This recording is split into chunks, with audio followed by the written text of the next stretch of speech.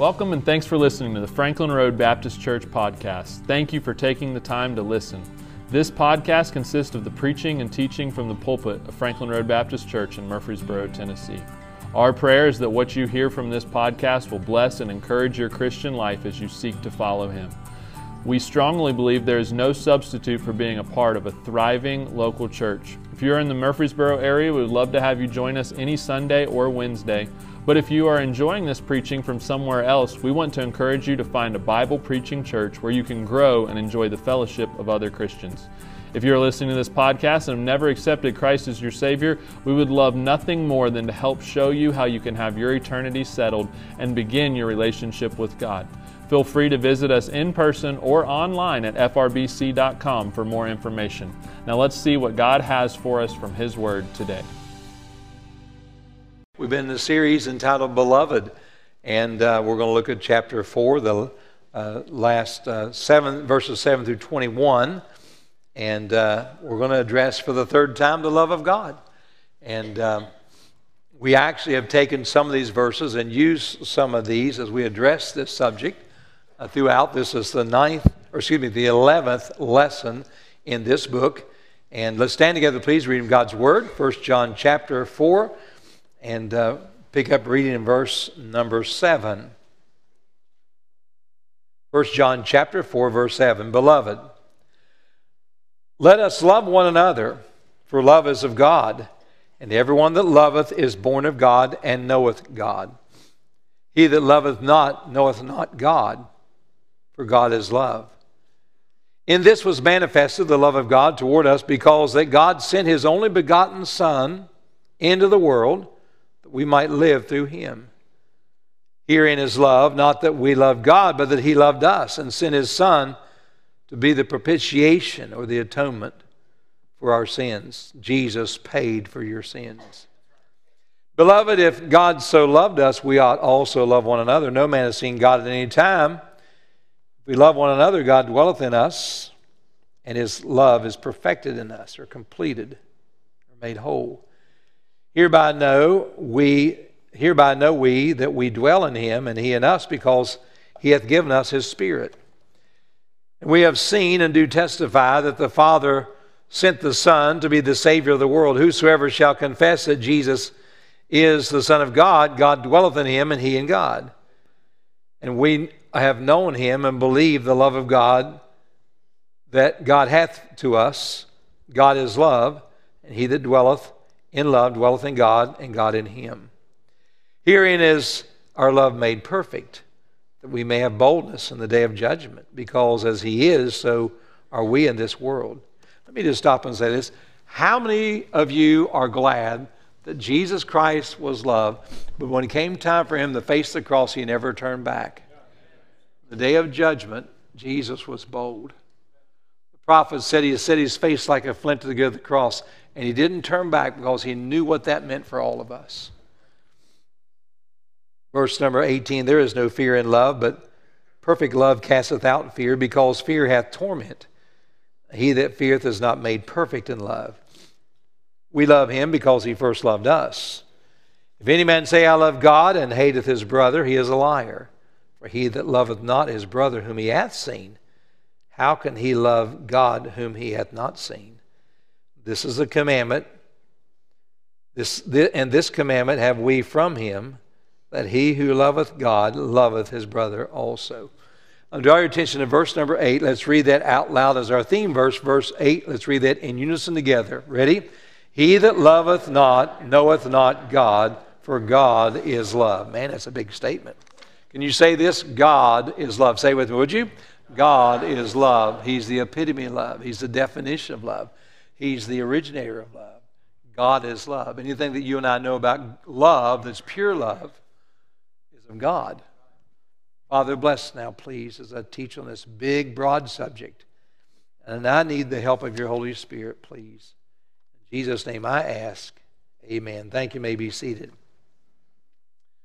So right here at the beginning, let's just get all up theological, okay? As I studied for this, I have my notes all done. I walked over to a place in our home where my wife keeps nothing sweeter than the coloring sheets of our grandchildren, and there was this one. Little Baylor, put a little pink in there as girls do. Amen, pink for girls. Here's what it says, God is love. Bebe believes that. Children believe that. God is love. It's not hard for a child to understand that God is love. This world does not really believe that God is love. They look at the awful ravages of sin and disasters all around us in this world. They say, how can God be a God of love and permit such things to happen? Those who have never exercised their faith to believe in God would naturally think this way. So it doesn't matter what you think or what I think. The Bible tells us what God thinks, and God is love. God is love. The Bible clearly says that if a person does not know God here in verses 1 and 2, he or she cannot have the capacity to give or receive love as God intended. Now, I know you don't believe that. That's just what the Bible says. Let's just look at it. He that loveth not knoweth not God. Verse 7, let us love one another, for love is of God, and everyone that loveth is born of God and knoweth God.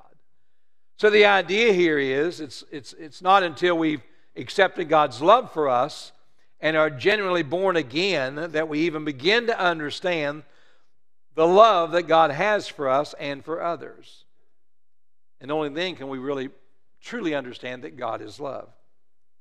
There have been many depictions of love produced from Hollywood that may make us feel good about ourselves and others, but unless that love gets its definition from God's love, which is defined in the Bible, then it really does not represent the love that God intended. For God is love. You read about that love in 1 Corinthians 13 and other places in the Bible. So the American Christian has been so programmed by the love that the media portrays that often what I just said kind of goes against the grain of what we really think about God. But nevertheless, this is what the Bible teaches. God is love. Will you say that with me again? God is love. Say it again. So I'm saying today the best husband and the best wife are those that are born again and seek to love like God loves. I'm not saying that an unsaved person cannot exercise some form of love for their spouse. I'm not saying that. I am saying that if you really are born again and you understand the love of God, agape love, God-like love, then you can really enjoy the full capacity of loving God and loving another person. I will say this.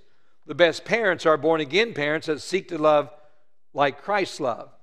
I will be the first to admit that saved parents can be bad parents sometimes, and the saved husbands and wives can be bad lovers as well. I am saying that if we obey God and love like the Bible says to love, we'll be good spouses and good parents. The best employer is the one who loves like God loves. The best teacher is the one that loves like God loves. The best Christian you'll ever meet is the one that loves like God loves. I read a story recently about a little 4-year-old African girl years ago who had been sold as a slave. She had never known what love was. Her name was Kyoda in their tongue and language. Her name, Kyoda, meant nobody loves me. Her parents had nothing to do with her. She did not know who they were. When she grew up to be about 10 years old, her body became covered with ugly sores, and the natives turned her out from their village and would have nothing to do with her. Close by was a kind missionary couple that took the little girl in and clothed her and fed her. At first, she could not believe anyone loved her. She went about saying to these missionaries and the other children, my name is Kyoda. Nobody loves me. You can't love me. My name is Kyoda. I'm unlovable. The missionaries told her that Jesus loved her. And they tried over and over to teach her what that love meant. One day it dawned on her. She had just finished a nice warm meal. She looked down at her dress, her clean body, her nice hair, and her bandaged and cared for sores. And she looked at the missionary wife and said, "Is this love?" And the missionary wife said, "This is love. This is what Jesus taught us to do with other people." Can I just say this? You may be sitting here today, your name is not Keodi, but you don't feel loved. You feel as though you're losing the capacity to love, and you've come in the place where you're saying, can a person even really love God? Well, I have some good news for you. And you can love God, and you get the help to love God through our Lord and Savior, Jesus Christ. I want you to write down several things today. First of all, notice please in this passage that God's love is described.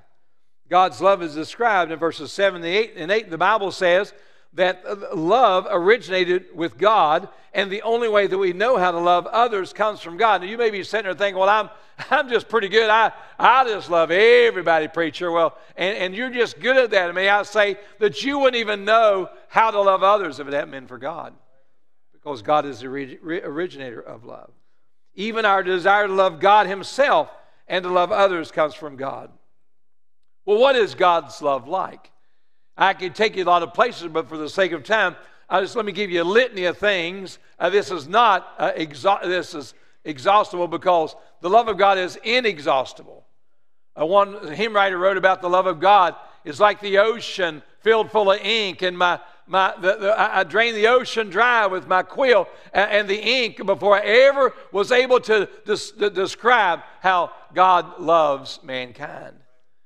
His love is, first of all, it is unfathomable. Romans chapter 8, verse 38 says, "For I am persuaded that neither death, nor life, nor angels, nor principalities, nor powers, nor things present, nor things to come, nor height, nor depth, nor any other creature shall be able to separate us from the love of God, which is in Christ Jesus our Lord." The love of God is unfathomable. The love of God is unending. Jeremiah chapter 31, verse 3 says, "I have loved you with an everlasting love." So God's love is eternal. God's love, thirdly, is unselfish. In other words, God's love asks for nothing in return. Just so you know, when it comes to salvation, we are saved by grace through faith, and that not of ourselves. It is a gift of God, not of works, lest any man should boast. That does not mean that a Christian should not do good works. We should obey the Word of God. But it does mean that my salvation is not based on what I do back to God. That's the grace of God. That's the love of God. You may have children. How many have children today? Hold your hand. You got children. Hold your hand. Children and grandchildren. Your love for them is not based on what they do or don't do with you and for you. Your love for them has to do with your heritage, your bloodline. That's your child. The same is true with God Almighty. So I'm thankful today that His love is unselfish. His love is unmerited. In other words, it cannot be earned or deserved. One day Jesus was looking over Jerusalem, and He was mourning for the people there in Jerusalem, and He wanted those folks to come back to Him. And He said this in Matthew 23:37, "O Jerusalem, Jerusalem, thou that killest the prophets and stonest them which are sent unto thee, how often would I have gathered thy children together, even as a hen gathers her chickens under her wings, and you would not." That's talking about the unending, unmerited love of Almighty God for His people. Jesus is saying, I sent people to tell you about me, but you turned them away, and you killed them, and you got rid of them. But I still love you. That's the kind of love that God has. His love is unconditional. It's not based on what we can or cannot produce. It comes from the heart of God. Man can never reach a place when he will not be loved by God, because God loved first. And He loved us no matter what we've done, and He loves us eternally. And the next verse, verse 14, says that He is the Savior of the world, which means that God is not willing that any should perish, but all should come to repentance. Which means that Jesus Christ, when He died on the cross, died for the sins of everybody. Everybody. That means it doesn't matter who you are, what you've done, where you came from. If you're sitting here right now, salvation, free salvation, is available to you right now. And we'd be very wise to grab a hold of that and take that. And thank God that Jesus died for our sins. The love of God. The love of God describes, secondly, the love of God demonstrated. Look at verse number 9. In this was manifested or revealed or made known. Here's how He manifested it, the love of God. toward us, toward mankind, because that God sent His only begotten Son into the world that we might live through Him. Herein is love, not that we love God, but that He loved us and sent His Son to be the propitiation or the sacrifice or the atonement for our sins. I want you to think of this. That's talking about the death of Jesus Christ on the cross. You've read the story. You hear the story repeated over and over from pulpits across America, especially around Easter time. The story of the cross and the resurrection is accented, and it tells the story about how Jesus Christ had committed no sin, but yet Pilate and the others wanted to kill Him and crucify Him, and the high priest hated Jesus, and they drove Him to an old rugged cross. And whenever that happened, all of His disciples that were following Him, they ran away. Peter followed afar off, and John was maybe kind of close by, but the disciples so feared the Jews and the high priest and the Roman Empire that they ran away from Jesus. All of His followers held back. They took Jesus. They nailed Him to an old rugged cross. They put vinegar on a sponge and lifted it up to Him when He said, "I thirst." And as they drove the nails in His hands and in His feet, and as His side was riven later on, understand that Jesus died the most gruesome death that a man could die in those days at the hands of Romans in crucifixion. You say, why did He do that? He did that for us. Jesus Christ was our Lamb of God, which taketh away the sin of the world. As we talk about love, God just kind of pulls back, and the Holy Spirit starts telling John the apostle to write this. Now, write this. I want you to know that I've described that God is love, but I want you to know that why God is love. God is love because He loved us and sent His Son to die on the cross for our sins. Oh, what a hated and dark day that was when Jesus Christ died for us and said, "Eli, Eli, lama sabachthani," which means, my God, why hast thou forsaken me?" And the sky turned dark. And all of that happened on that day. If it had not been for that day, you and I could not be Christians, because Jesus shed His blood for us.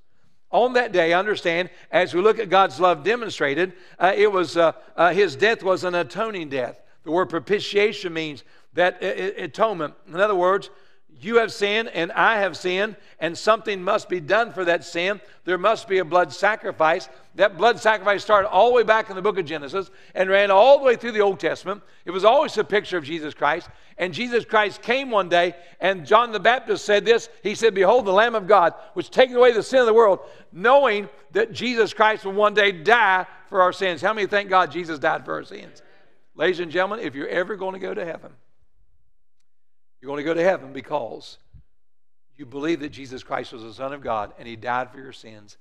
He was buried 3 days and He rose again on the third. That is called the gospel. Brother Pearson was singing about it today. He was leading us in song. What can wash away our sins? Nothing but the blood of Jesus. And you're sitting back there saying, is that literal? Yeah. Because Jesus shed literal blood, and that blood that Jesus shed on that day was for your sins and for mine. It was an atoning death. It was a substitutionary death. Jesus died in our place. Someone's going to die for our sins. It's either going to be us or Jesus. I choose to take Jesus. 2 Corinthians chapter 5, verse 21, "For He hath made Him to be sin for us, who knew no sin, that we might be made the righteousness of God in Him." Understand, most folks don't get this part. They say, well, you just kind of go to heaven because you go to church. No. You just kind of go to heaven because you just do some really good works. No. Well, you just kind of go to heaven because you hang out with all the Christian people. No. None of that's true. Everybody's going to heaven the same way. And we're going to heaven because we believe that Jesus Christ was the Son of God. He died for our sins, was buried 3 days, and rose again on the third. That if thou shalt confess with thy mouth the Lord Jesus, and shalt believe in thine heart that God hath raised him from the dead, thou shalt be saved. For whosoever shall call upon the name of the Lord shall be saved. Now, friend, I want to be very candid and very honest with you. You may be sitting in this large congregation filled with people. You may be saying, well, I'm going to go to heaven because I did this or that or whatever. If what that this or that is that you think that's going to take you to heaven does not have to do with Jesus Christ, you're not a Christian.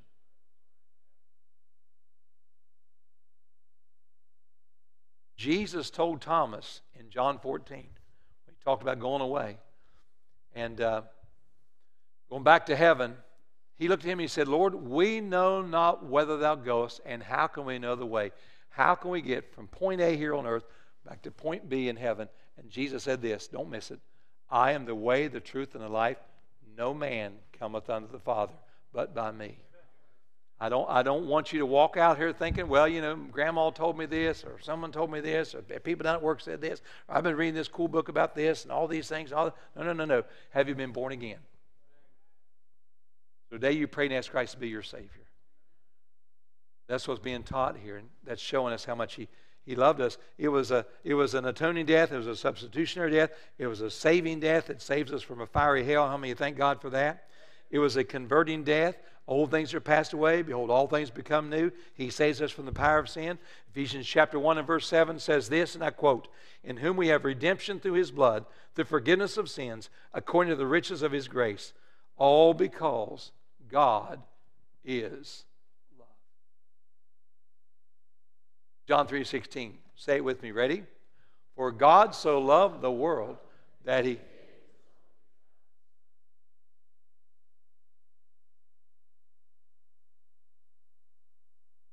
Have you believed?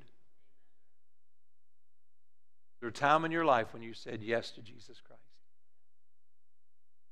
God loves us.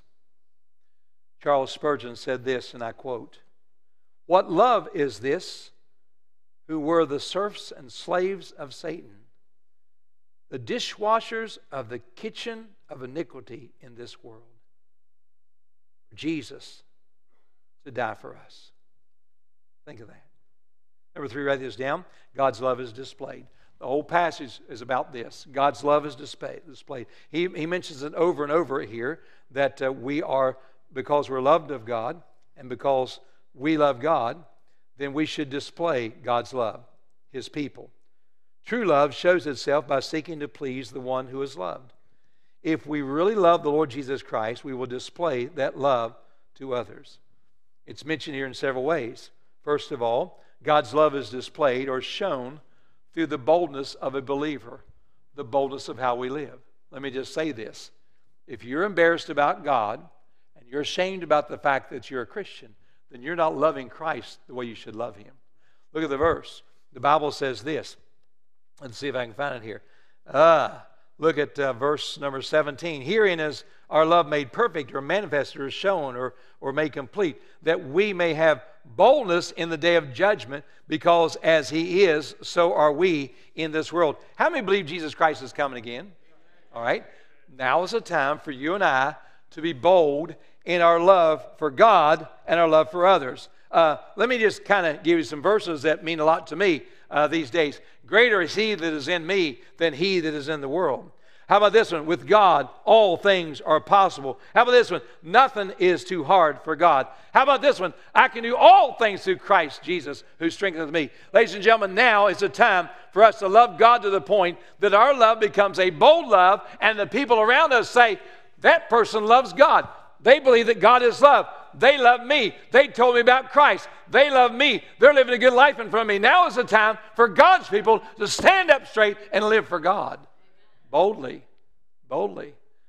Secondly, God's love is displayed or is shown in a fearless love for Him and others. The Bible talks about how perfect love casteth out fear. And you and I should be willing to take up our cross and follow Him. We should be happy to grow in the Lord and not fear what others will say and do to us. We should be willing to despise the shame and rejection that others may show us because we love and follow Jesus Christ. And let me give you a little sidebar right here. In my introduction, I talked about what the world calls love, which, by the way, is pretty much based in books and Hollywood and media and so forth. How we're programmed about what love is. And then what the Bible says about love. Let me just tell you this. If a husband and wife really love each other, there's no fear in that love at all. None. Perfect love casts that out. Same way with children. I'll tell you what, my kids are afraid of me. Well, good for you. Good for you. How about maybe trying to love them like Jesus loved children and the children flocked to Jesus Christ? I'm all about discipline. I'm all about that. I'm all about being the man in the house and the woman and so forth. I get all that, but I'm just telling you this right now. Sir, if your wife is afraid of you, you don't have the love of God displayed the way it's supposed to be displayed.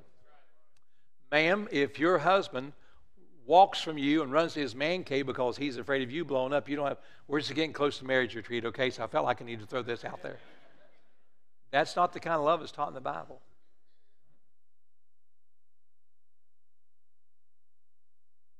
I'm glad God doesn't love us like that. It's shown in our boldness. It's shown in our fearless love. It's shown in our selfless love for the brethren. It's shown in our selfless love for our families, for our children. Right now, are you loving your family? Are you loving your children? The older I get, the more that I understand priorities that God has given us. And I love my wife better today because I understand the love of God. And she loves me the same way. Same way with our son. Same way with our grandkids. I recently heard a preacher preaching. He told this story of a young teen girl and her mother who were both sitting in the pastor's office for counsel. The relationship was a mess. In the conversation, it's pretty much the mother doing all the talking. The girl never said a word. The young girl finally broke her silence. She said to her mother, "You took time to have me, but you never took time to love me." There was no explanation to that. Mother immediately broke down in tears and began to sob because she knew the girl was telling the truth.